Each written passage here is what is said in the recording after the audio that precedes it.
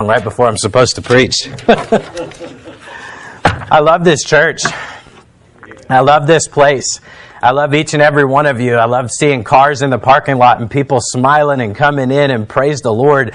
We may not be the biggest church, but God is in this place this morning. I know He's here. I can feel Him. If you have your Bibles, turn to Luke chapter 17.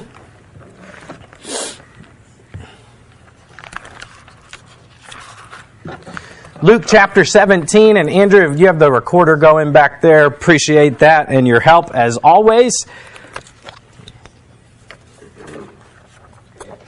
Luke chapter 17, and as I said, the theme of the service this morning has been gratitude and a grateful heart, and the sermon will fit with that this morning. Let's go ahead and read beginning in verse number 5. We'll read through verse number 10, and then we'll have a word of prayer and get into the message and the simple thoughts that we have here this morning. Luke chapter 17 and verse number 5. And the apostles said unto the Lord, Increase our faith. And the Lord said, If ye had faith as a grain of mustard seed, ye might say unto this sycamore tree, Be thou plucked up by the root, and be thou planted in the sea, and it should obey you. Verse 7. But which of you, having a servant plowing or feeding cattle, will say unto him by and by, when he is come from the field, Go and sit down to meat? Will not rather say unto him, Make ready wherewith I may sup, and gird thyself, and serve me till I have eaten and drunken, and afterward thou shalt eat and drink. Doth he thank that servant because he did the things that were commanded him? I trow not, which means I suppose not. Verse 10. So likewise ye, when ye shall have done all those things which are commanded you, say, We are unprofitable servants, we have done that which was our duty to do. Let's have a word of prayer. Heavenly Father, thank you that I have been so blessed. As the song says, thank you for being so kind to us. But Lord, thank you that I have been blessed through the service this morning, just through being here and hearing the songs and seeing the faces of your people. Thank you for being such a good God to us. I pray that you would be with me now, that you would remove distractions from our mind, that you would forgive me of my sin, fill me with the Holy Spirit, help me without prejudice or agenda to look to the text that we may hear, Thus saith the Lord. Help me now as I preach. Help our church as we listen. Thank you for all that you've done. And we thank you by faith for what you're going to do now in our midst. We ask in Jesus' name, amen. Abraham Lincoln said this on the subject of gratitude. Even though he was president of the United States and a man held in great esteem, he said, Do not kneel to me, that is not right. You must kneel to God only and thank Him for the liberty you will hereafter enjoy. The founding fathers said they would not bow to any king because they would have no king but King Jesus. Bob Jones Sr. once said, When gratitude dies on the altar of a man's heart, that man is well nigh hopeless. In other words, if we get to the place where the simple act of gratitude and thankfulness towards God for the abundant blessings He's poured on our life is gone, then we are pretty much hopeless. In George Washington's Thanksgiving proclamation, he said, It is the duty of all nations to acknowledge the providence of Almighty God, to obey His will, to be grateful for His benefits, and humbly implore Him for His protection and favor. The Pilgrim Edward Winslow said, By the goodness of God, we are far from want. I think we could all say that this morning. By the goodness of God, we are far from being in a place of neglect, in a place of want, or in a place where we would be justified to complain. When someone has blessed you, even in a small thing, it's just sort of the expected, normal, polite thing to do to at least say thank you to them and acknowledge them for being a blessing. And when someone has done something great for us, to say thank you is just the normal, decent, expected, polite, socially acceptable thing to do because so little effort is required to simply look to a person, but most of all to look to God and just to remember to tell Him thank you for what you've given me, because we could never truly pay Him back. In 2 Timothy chapter number 3, the Bible starts talking about the signs of the last days. In verse number 1, This know also, that in the last days perilous times shall come. For men shall be lovers of their own selves, covetous, boasters, proud, blasphemers, disobedient to parents. And in the middle of all these horrible sins, the Bible then lists unthankful and unholy. It's a sign of the last days that people will not be grateful to God for the blessings which He has poured out upon our world. I'm going to say some things about the text we read in the beginning when we get to the end of the message, but for now I want to launch right into the story and the miracle that happens right after that. If you're there in Luke chapter 17, we have a simple message this morning that's going to walk through this story. Luke chapter 17 and verse number 11. It says of Jesus, and it came to pass as He went through Jerusalem, that He passed through the midst of Samaria and Galilee. And as He entered into a certain village, there met Him 10 lepers, which stood afar off. Number one this morning we see in the story, the lepers. Leprosy was a horrible disease that plagued the days of Jesus. It came with a horrible cost. If you were to catch this contagious disease, not only would you physically have to go through a lot of pain, but socially and emotionally, it was a death sentence that separated you from normal society. Notice that it says in verse number 12 that the lepers stood afar off. They were not permitted to come near other people. Rather, they were condemned, almost cursed, to have to live as an outcast. And even when they came to Jesus asking for help, they had to stand afar off because their disease was contagious and they couldn't interact with or come near other people. The word leprosy in the Greek, at its root meaning, it means scaly. It was a disease that would affect the skin that could come from bacteria. And what the disease did is you would see outward manifestations on the skin of what was happening to your body, but it was a disease that would attack the nervous system. The symptoms that would follow would be disfigurement of the skin and bones. Over time, the limbs themselves would begin to twist and the fingers would begin to curl and you couldn't open your hand. Like the man that it says in the Bible that had the withered hand, that's what would happen to your body over time. It would lead to what you would call a claw hand, where someone is unable to open their hand and use it normally. It would oftentimes lead to some also attacking of the lungs, and a person who had had leprosy for a long time would speak in a raspy voice that did not sound normal because of this terrible disease that they had. Over time, it would lead to the thickening of the outer ear and even the collapsing of the nose. As I read a little bit this week about what leprosy really was, what they have discovered over time throughout modern day medicine and looking at this disease, which still exists today, it's called Hansen's disease.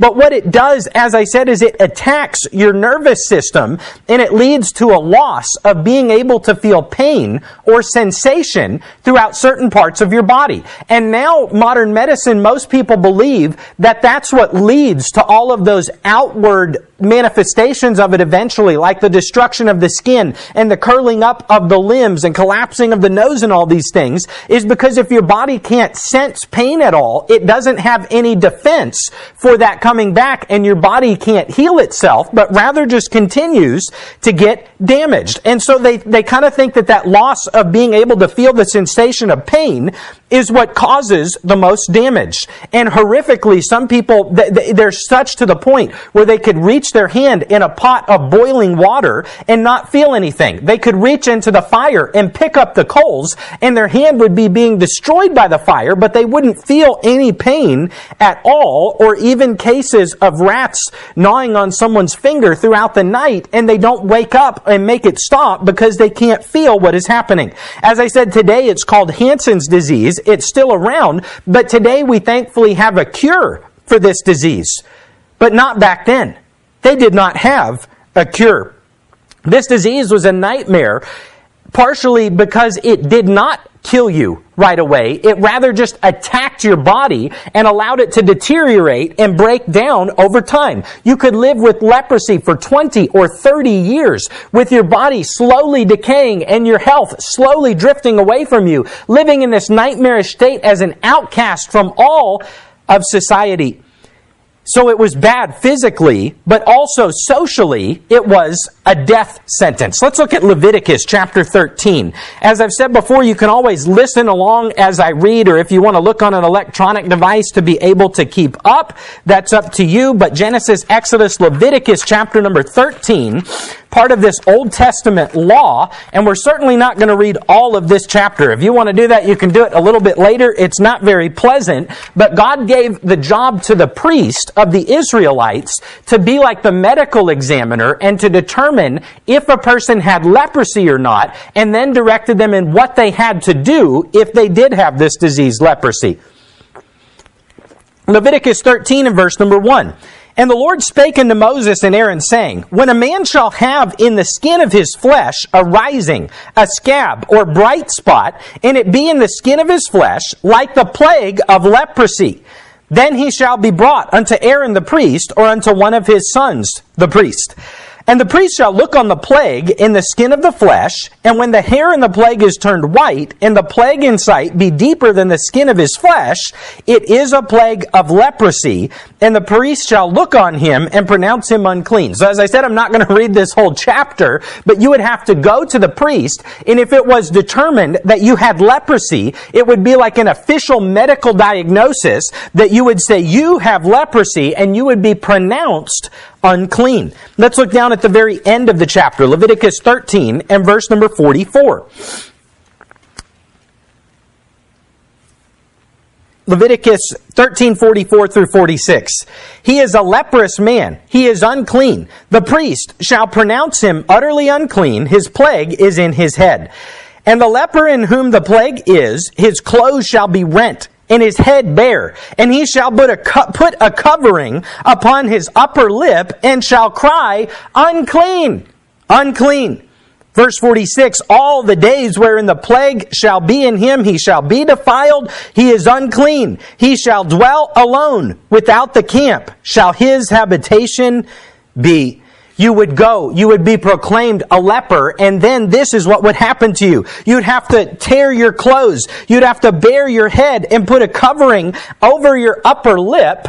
You'd have to put a mask on. Not trying to get controversial here, but that's what the priest said you had to do, because then you would have to go, and as you left, if there were people who came near to you, you would have to cry, Unclean! Unclean! So that they would know you were a leper, and they shouldn't come anywhere near you.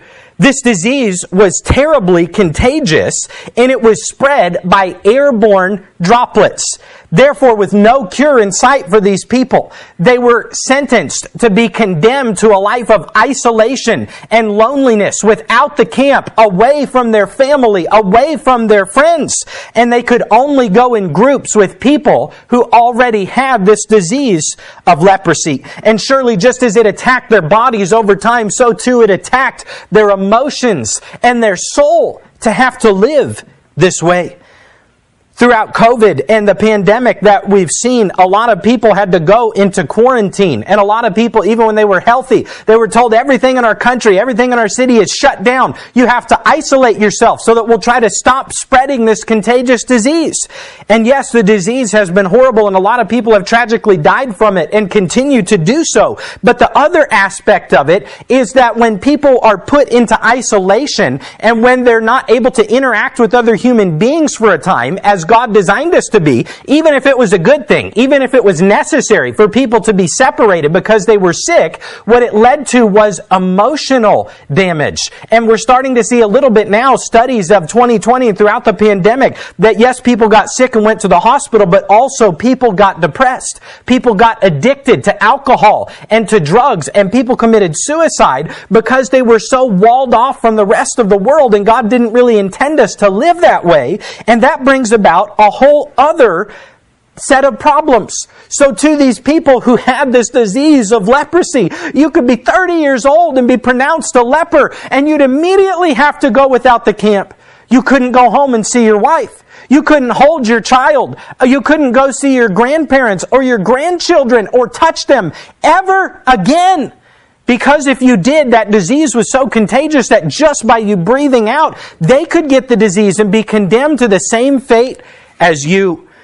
These men that came to Jesus were desperate men with no hope and no answer and nowhere else to go. Numbers chapter 5 and verse number 1, And the Lord spake unto Moses, saying, Command the children of Israel that they put out of the camp every man who is a leper.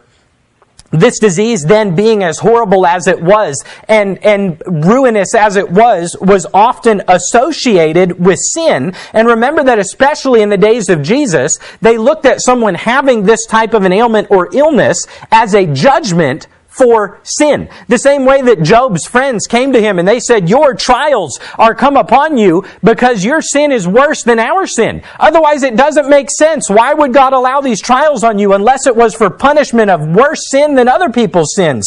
But God said, no, that's not true. Job was allowed to go through this trial even though he was a righteous man and probably the most righteous man in all the earth. But they missed that message from the Old Testament. And remember, they said of the one who was born blind, they said, Jesus, why was this man born blind? Was it because of his sins or his parents' sins? What a ridiculous question. This man was born blind. Was it because he was a sinner? How did he sin in the womb? Maybe they believed you were predestined to be a sinner or something, and that's why God condemned him. But they were wrong, and Jesus had to straighten out their thinking, and he had to tell them, no, it's not his sin or his parents' sin, but rather for the glory of God. But that type of thinking surely led them to looking at lepers as being someone who is under judgment by God and associated with sin. I'll read you about 5 verses from 2 Chronicles chapter 26. And verse number 17, because here we see an example of God striking someone with leprosy because of their sin, and this perhaps stayed in the thinking of the Israelites, and when they saw someone else have leprosy, they might have thought, well, God probably gave them that because of their sin. 2 Chronicles 26 and verse number 17. And Azariah the priest went in after him, and with him 80 priests of the Lord that were valiant men. And they withstood Uzziah the king. 80 priests go in to speak against the king because he's trying to offer the sacrifices that God said only the priests are supposed to offer. He's going against what the Word of God says. So the prophets and priests of the land go to speak against the king. And they withstood him, verse 18, and said unto him, it appertaineth not unto thee, Uzziah, to burn incense unto the Lord, but to the priest of the sons of Aaron. They're the only ones that are supposed to do it. Verse 19, then Uzziah was wroth, and had a censer in his hand to burn incense. And while he was wroth with the priest, the leprosy even rose up in his forehead before the priest in the house of the Lord from beside the incense of the altar. The next verse says that they looked upon him and they saw that he was leprous in his forehead, and they cast him out because the Lord had smitten him. Verse 21, and Uzziah the king was a leper unto the day of his death, and dwelt in a several house, meaning like a hospital, separated for people who had leprosy, being a leper, for he was cut off from the house of the Lord, and his son was the king in his stead. So all that to give you sort of a background, to say where these people were in life, what they had to go through, and the way that society would have looked at them, and why they were so desperate to come to Jesus. Because they had heard, there is a man who some people say are the Messiah. There's a man who some people say is Isaiah reincarnate, or one of the prophets, and he's healing people who are sick. So no doubt they left wherever they were, and as Jesus was on his way back to Jerusalem from Samaria and Galilee, they intercepted where Jesus was, and they said, here is the man that is called Jesus. Let's go to him and ask him if he can heal us. And they said, Jesus, Master, have mercy on us. Number 1, we see the lepers. Number 2, we see the Lord. Verse 13, back in Luke 17, in verse number 13. And they lifted up their voices and said, Jesus, Master, have mercy on us. Our God is a God that is full of mercy. Our God is a God that does not want to condemn people to the lake of fire when they die. He wants to save them. That's why He died for them. He wants to forgive. He wants to have mercy. And no doubt as Jesus walked this earth and He saw people who were blind, and He saw people who had leprosy, and He saw people who were dead, and He saw all these physical problems, He knew that He did not create mankind to be this way. But those things were side effects of sin. Adam and Eve did not have disease until they chose to disobey God. By one man, sin entered into the world, and death upon all people. And this world has a death problem and a disease problem because we have a sin problem. And we need Jesus Christ. So the Lord heard them. He had compassion on them, as it says at other places. What was their cry? Their cry was, Master. So let me stop and make a note here. They said, Jesus, Master, have mercy on us. Whatever they had heard about Jesus up to this point, these 10 men have not yet believed in Him as Messiah and received Him as Lord and Savior. As we'll see, the story bears out in just a moment. That term master, the Greek word there means an appointee over, a commander, a teacher, or a master. So it would be like an official rank or position with some authority. And they recognized and knew there's something different about this man. His name is Jesus, and we're going to call Him Master to show Him respect and recognize that He has a position of authority in some way, but the story bears out in a little bit. They did not yet fully believe or fully receive Him as Messiah or as Savior. But nonetheless, they cried out to Jesus saying, have mercy upon us. Ephesians chapter 2 and verse number 4 says, but God, who is rich in mercy for His great love wherewith He loved us. Psalm 145:8 tells us the Lord is gracious and full of compassion, slow to anger, and of great mercy. When someone with a sincere, humble, penitent, broken heart looks to God Almighty in prayer and says, have mercy on me, that is a powerful prayer with God. For the Bible says God in His very nature cannot turn away the cry of the brokenhearted, but a broken and a contrite heart, the Lord will be nigh to you if you will call out to Him and ask Him for mercy.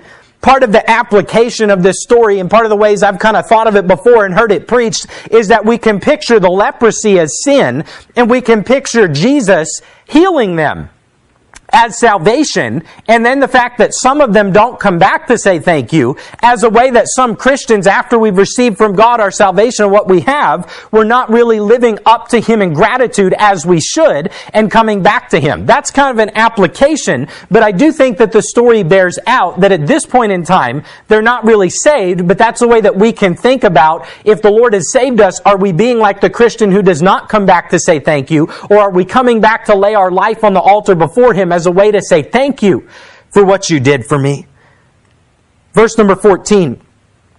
And when He saw them, He said unto them, go show yourselves unto the priest. Why? Because it was the priest that had to pronounce you clean and cured from your leprosy, so that then you could go back out into society. So it took an act of faith for these men to come to Jesus in the first place and ask for mercy and healing. Then it took an act of faith for them to go to the priest, expecting that by the time they got there, they would be healed of their leprosy. When Jesus did His miracles, He always required a step of faith from the people who were receiving the miracle. He went to the man who could not walk, who was crippled, and He said, arise, take up thy bed and walk.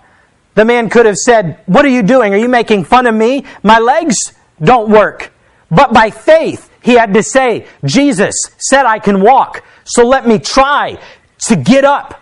And when he did, he saw that the miracle was done. God's promises are conditional most of the time. You want to be saved? You have to call upon the name of the Lord. You want Him to answer your prayer? You have to cry out to Him in prayer. God says, I will do the miracle. It's all of me, not of you. But you have to take the step of faith to do what I tell you to do. And when we do, that's when we see miracles happen in our life. Go show yourself to the priest. So they obey. And then the verse continues. And it came to pass that as they went, they were cleansed. Picture the story with the 10 of them who have been in this band for I don't know how long, but maybe for years. Maybe there were 7, then 8, then 9, then 10, because when someone else is a leper, they're cast out of society and they wander till they find another one of these bands of people who have leprosy, and they go with them because they can't go with anybody else. They're desperate and they come to Jesus asking for mercy, and He says, go show yourself to the priest. And the miracles often in the Bible, it didn't stop with Jesus stopping and saying, there's going to be a miracle now, and the sky turns black and a bunch of lightning and broadcasting it on TV. The miracle simply happened as Jesus willed them to happen. They're walking, and all of a sudden one of them maybe looks at himself or maybe looks at the other one. And they said, that spot that was always there on your face, I don't see it. Is it on me? Look, where is the leprosy? And as they went, they no doubt broke out into this joyous celebration and this just being beside themselves with the fact that they were healed. And let me just stop and say that the miracles in the Bible were never just for the sake of a miracle. The Bible says that at the first miracle, when Jesus went to the wedding feast and turned the water into wine, that Jesus manifested forth His glory. He was showing the world that He was God as He said He was. He was proving that He was the Messiah. So in other words, what I'm saying, the point of the miracle was not just that a hungry person could eat, or that a blind man could see, a crippled man could walk, or even that people with leprosy could go home to their family, or even that a dead person could be raised again. It was so that people would look at the miracle that He performed in the sight of many witnesses that could not be denied, so that when He said, "I am Messiah, Son of God, Creator of all, no man cometh unto the Father but by me. I am the way, the truth, and the life. The only way to heaven is me," that people would know to take Him seriously. Because we could go this morning, and if God would allow us to have our prayers answered, and someone with the worst disease on earth could be healed and go home from the hospital, they're still going to die. 5, 10, 15, 20, 30 years later, death comes for us all. And if a person with leprosy is healed from it, and then they live 10 more years and die and go to hell forever, that's okay, but that's not that great of a miracle. The miracles were to show Jesus was who He said He was, and we better all take Him seriously when He said, "I'm the Messiah, I'm God, I'm the only way to heaven." So they're on their way, and this celebration, raucous joy, no doubt what comes to their mind first of all is, wow, we got to go to the priest like Jesus said. Let's hurry up and get there, because he can write us this letter saying that we're clean. And what's the first thing we're going to do next? It's kind of like coming off of a diet when you imagine where you're going to go eat the first time and all those things that you're going to do that does away with the diet. And I'm going to go home and I'm going to hug my wife. I'm going to see my child I haven't seen in 10 years. I'm going to go see. I'm going to go do. I'm going to get to be in my house. What a wonderful miracle. We see the lepers, we see the Lord, but then thirdly, we see the lone returner. Verse 15. And one of them, when he saw that he was healed, turned back, and with a loud voice glorified God, and fell down on his face at His feet, giving Him thanks. And he was a Samaritan. What did he do? He gave thanks to Jesus Christ. As they go and as their minds, when they see they're healed, goes to their plans and what they want to do and how they're going to benefit from what God gave them. Only one out of the 10, only one, says, you know what? Before I go to the priest, before I get medical clearance, before I go hug my family, I think I should turn back and go back to the one who healed me and tell Him thank you and glorify God for what has happened. It says in verse 15, he glorified God. These other people were calling him master, but he was beginning to get to the place where by faith he was realizing God was in this miracle and that Jesus was God. With a loud voice, he glorified God. Perhaps his lungs had been attacked like people who lose their voice from leprosy. And then for the first time in years, he could with a loud voice cry out. And he did it to glorify God. And he fell down at the feet of Jesus and he gave Him thanks. Before we get into Jesus' response and how he's really more than giving Him credit, he's incredulous that the other 9 didn't care enough to come back and say thank you. Let's flip over for just a minute to Luke chapter number 7. Luke 7. Notice that it says at the end of that verse that the man was a Samaritan. We won't get too into it for time's sake, but we studied on Wednesday night over the summer the story of the woman at the well who was a Samaritan. And what the Samaritans were they were a group of people who were a mixed race. They were partially Jewish, but also partially non-Jewish. And they had sort of a hybrid religion where they received part of the Old Testament, but other parts of it they rejected. They went to worship in the mountain that was different from where the Jews had built the temple, and that was one of the biggest things that split them off. And the Bible says the Jews had no dealings with the Samaritans. But Jesus would deal with them. Jesus went to the woman at the well and loved her and gave her the gospel. And a village of these people got saved because Jesus went to people of a different race who the Jews had animosity with and gave them the gospel. And what a beautiful picture of what we should do. But the Jews hated the Samaritans. They hated them more than people who weren't Jewish at all, who didn't have any of the Old Testament or any of their Old Testament religion, because they said, we are the true Jews. We have the true Jewish religion. And the Jews hated that. So there was this animosity. And the Bible just throws in this little nugget that the one who remembered to come back and say thanks was not the one who was just a leper, but he was a Samaritan. And before he ever got leprosy, in his life, he had to grow up in a society where people hated him because of his skin color and because of his religion. And this was the one, the Bible just gives us that little side note, that the one who was grateful was the one who had perhaps walked a more difficult path of persecution than the others. Luke chapter 7 and verse number 40. And Jesus answering said unto him, Simon, I have somewhat to say unto thee. And he saith, Master, say on. This is one of the priests who Jesus went to eat in his house. And the woman came and cried for Jesus and anointed his feet with her tears and dried them with his hair. And what the priest said, what Simon said in his heart was, this woman is a sinner. And Jesus, if he knew she was a sinner, wouldn't be associating with her like that. But Jesus knew not only what you were saying, He knew what you were thinking. And Jesus goes on to tell him that if He did not deal with sinners, He would not deal with any of us. Because Simon's sin was just as bad in the eyes of God as the sins of this woman, whether she was a prostitute or whatever it was that gave her that reputation. Our sin is just as bad as any sin. We need the forgiveness of Christ as much as anyone. Verse 41, Jesus said there was a certain creditor which had 2 debtors. The one owed 500 pence, the other 50. And when they had nothing to pay, He frankly forgave them both. Tell me, therefore, which of them will love Him most?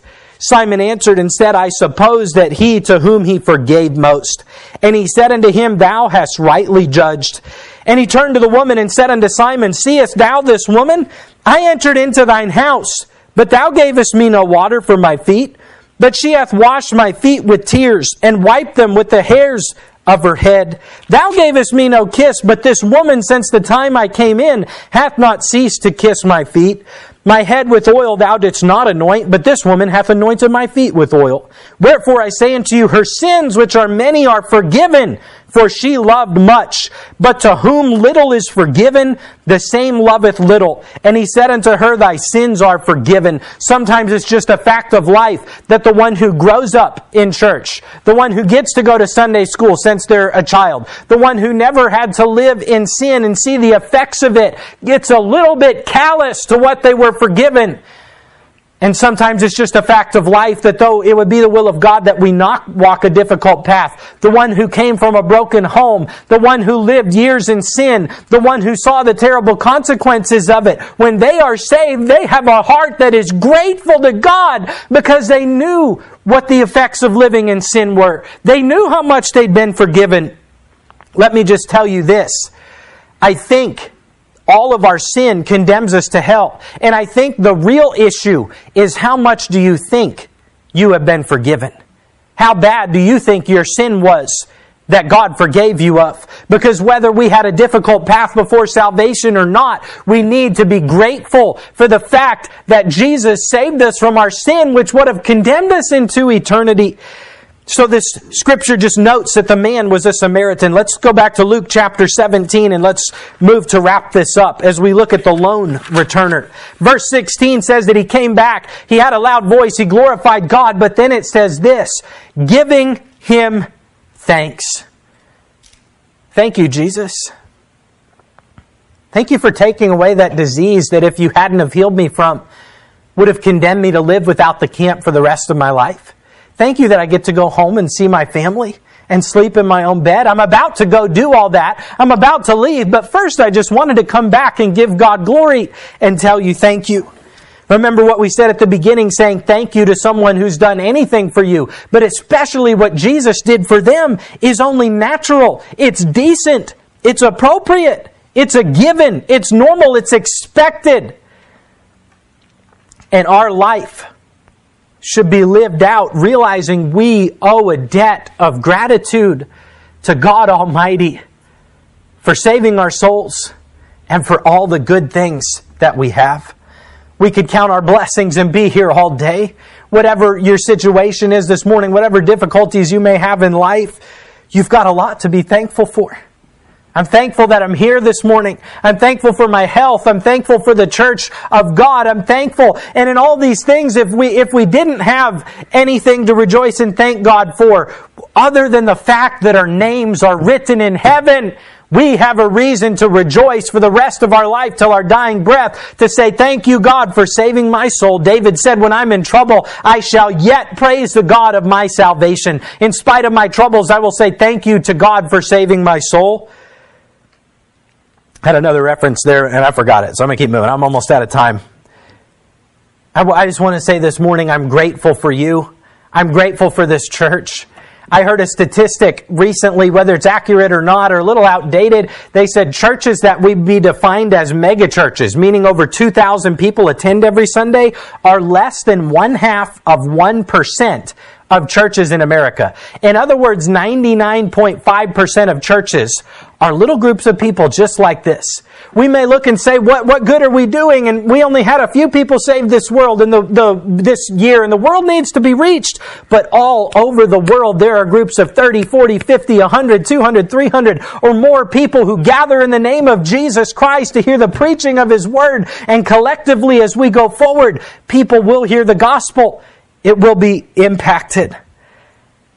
I'm thankful for what we have this morning. As we look forward and ask God to give us more, let's not forget to stop and tell Him thank you for what He already gave us. Look at Jesus' questions. In verse 17, Jesus asked a couple of rhetorical questions. He's not really trying to find out the answer, but He's incredulous. He's a little upset. Verse 17, and Jesus answering said, were there not 10 cleansed? But where are the 9? There are not found that return to give glory to God save this stranger.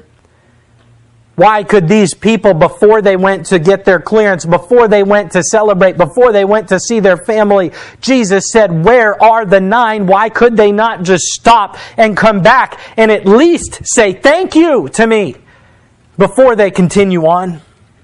I wonder how many times God looks at our world and the good things He's blessed us with, and the few people who do say thank you.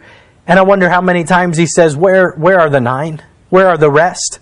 As children of God especially, I wonder how many of us, we come to God when the waters are high, when our hearts are broken, when the trials are overwhelming us. We say, God, I've got to have an answer to prayer, and He gives it to us. And then we go right back to what we were doing before. And we forget to have a grateful heart. You see, these people got their healing, and then they were done. They got their blessing. They got what they came for. And they selfishly went about their own business, failing to come back and give thanks. They were unthankful. You see, most of the world will accept a social savior. They'll accept someone they can get something from. And there can be a whole lot of people who will say, a general, yeah, I'm grateful to the man upstairs because I've got my job, I've got my family, I've got my health, I've got my hobbies. Oh, I'm grateful for the life I've been given. They'll live what they would consider a good life. But people who are generally thankful, people who lived what they think are a good life, but have never repented of unbelief and sin and turned to Jesus Christ by faith and personally received Him as their Lord and Savior, can still die and go to the lake of fire for all eternity. Only one went back. Verse 18, Jesus said that He was only one that returned to do what? To give glory to God. Verse number 19, and He said unto him, arise, go thy way, thy faith hath made thee whole. When Jesus spoke to the salvation of someone's soul, He always pointed to their faith, not to their good works.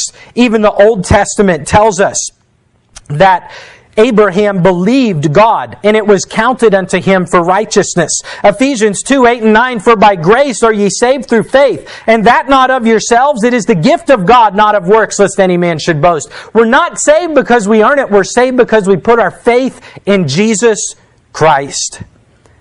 1 Corinthians 15 says of those in the Old Testament, if Christ be not risen, then they are dead in vain, without hope, and they are lost. Even David and Abraham and whoever it was, though they didn't have the gospel in whole like we have it today, they were saved by faith, by believing what God said and placing their faith in Him.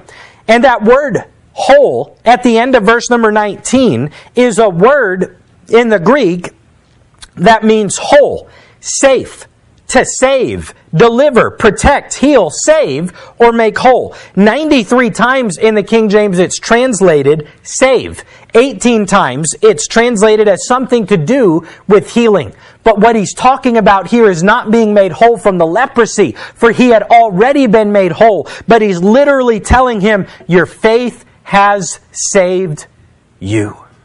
And he got the greater miracle than any of the rest of them got, because his name was written in the Lamb's Book of Life, because he placed his faith in Christ as Messiah. We owe God thanks, not the other way around. I'm out of time and I won't read it, but the first 5 verses, what Jesus told his disciples was, if you have a servant who works for you and it's expected, he does what you tell him to do. When he comes in from doing his duties, you don't stop and thank him and say, oh, take my place and I'll serve you. No, you just expect him to do that.